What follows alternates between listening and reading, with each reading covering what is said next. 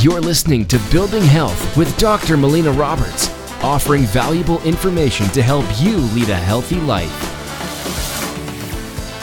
Welcome, I'm Dr. Melina Roberts, and I'm going to talk about the flow patterns of the lymphatic system. Because I think that if we can understand the flow patterns of the lymphatic system, then we can actually understand a number of different ailments that could happen within the body. So I'm going to go through that with you today.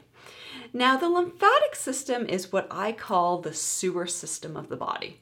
So it cleans up tissues and then it moves that toxic load out. So it's a really important system. It's considered a secondary circulatory system, but it works a little bit different than the circulatory system. It should be about the consistency of water. But when it gets all congested, it becomes more the consistency of sludge. So we really don't want it to be congested. We really want that dynamic system to be moving constantly, cleaning things up and then moving that toxic load out. Now, this lymphatic system is a passive system. It doesn't have any valves like our arterial system does. It does have mini valves, which do allow fluids to go in, but don't allow fluids to move out.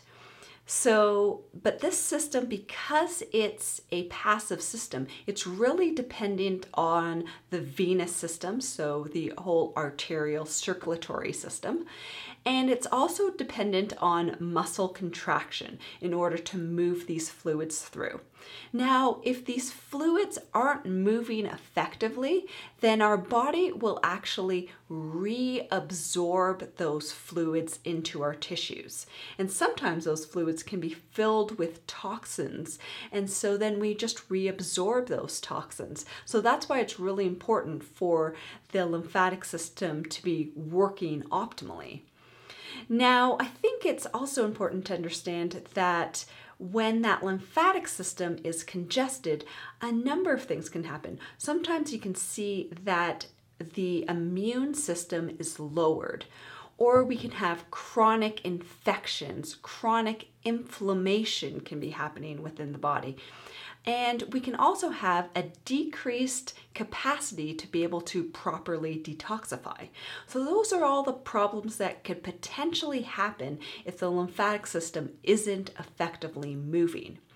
Now, you can think of the lymphatic system sort of like a funnel, because the lymphatic system is a closed system. So you first have your superficial lymphatic system. And your superficial lymphatic system, what it does is it drains the head, the neck, the skin, the breasts, the muscles, the joints, everything superficial.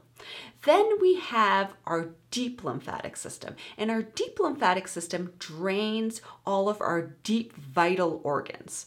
So the superficial lymphatic system drains into that deep lymphatic system. It all filters through the liver and empties out the colon. So that means that if we're not effectively moving our bowels, that can back up the liver, which could back up the deep lymphatic system, and then we start to see symptoms showing up in that superficial lymphatic system. That's the same thing as we have blockages happening in the liver. If the liver's not effectively moving, again, it backs things up until we start to see symptoms showing up in that superficial lymphatic system. And some of the symptoms we can see showing up in that superficial lymphatic system can be things like chronic sinus infections, the chronic ear and throat infections. We can see stuff showing up because the head and neck isn't properly draining. We can see congestion happening in the skin where we get some edema and some fluid retention. Superficially, we can also see dark circles under the eyes. Dark circles under the eyes will tell us that that lymphatic system is not properly draining. We can see people with a weakened immune systems, that their immune system's not properly functioning. And that can show up also if we have enlarged glands, enlarged lymph nodes in the head, the neck, even in the armpits. This can all tell us that that superficial lymphatic system isn't properly draining. And so you kind of have to look downstream and see, why isn't that lymphatic system properly draining? Are the bowels moving? Is the liver properly moving that toxic load out? Do we have some congestion happening within the deep lymphatic system, and do we need to work on activating that in order to get that superficial lymphatic system moving? Other things that we can also see when that superficial lymphatic system's not moving is we can see arthritis pictures, or we can see pain in the muscles that, or if you get injuries to those muscles or joints, that they're not effectively being healed, that we're not getting enough of the healing agents to the area. So these would be other indications that the flow patterns of the lymphatic system aren't draining properly. So I hope that gave you a little bit more insight into how the lymphatic system works and how it can also be affecting your health. Thank you so much for listening.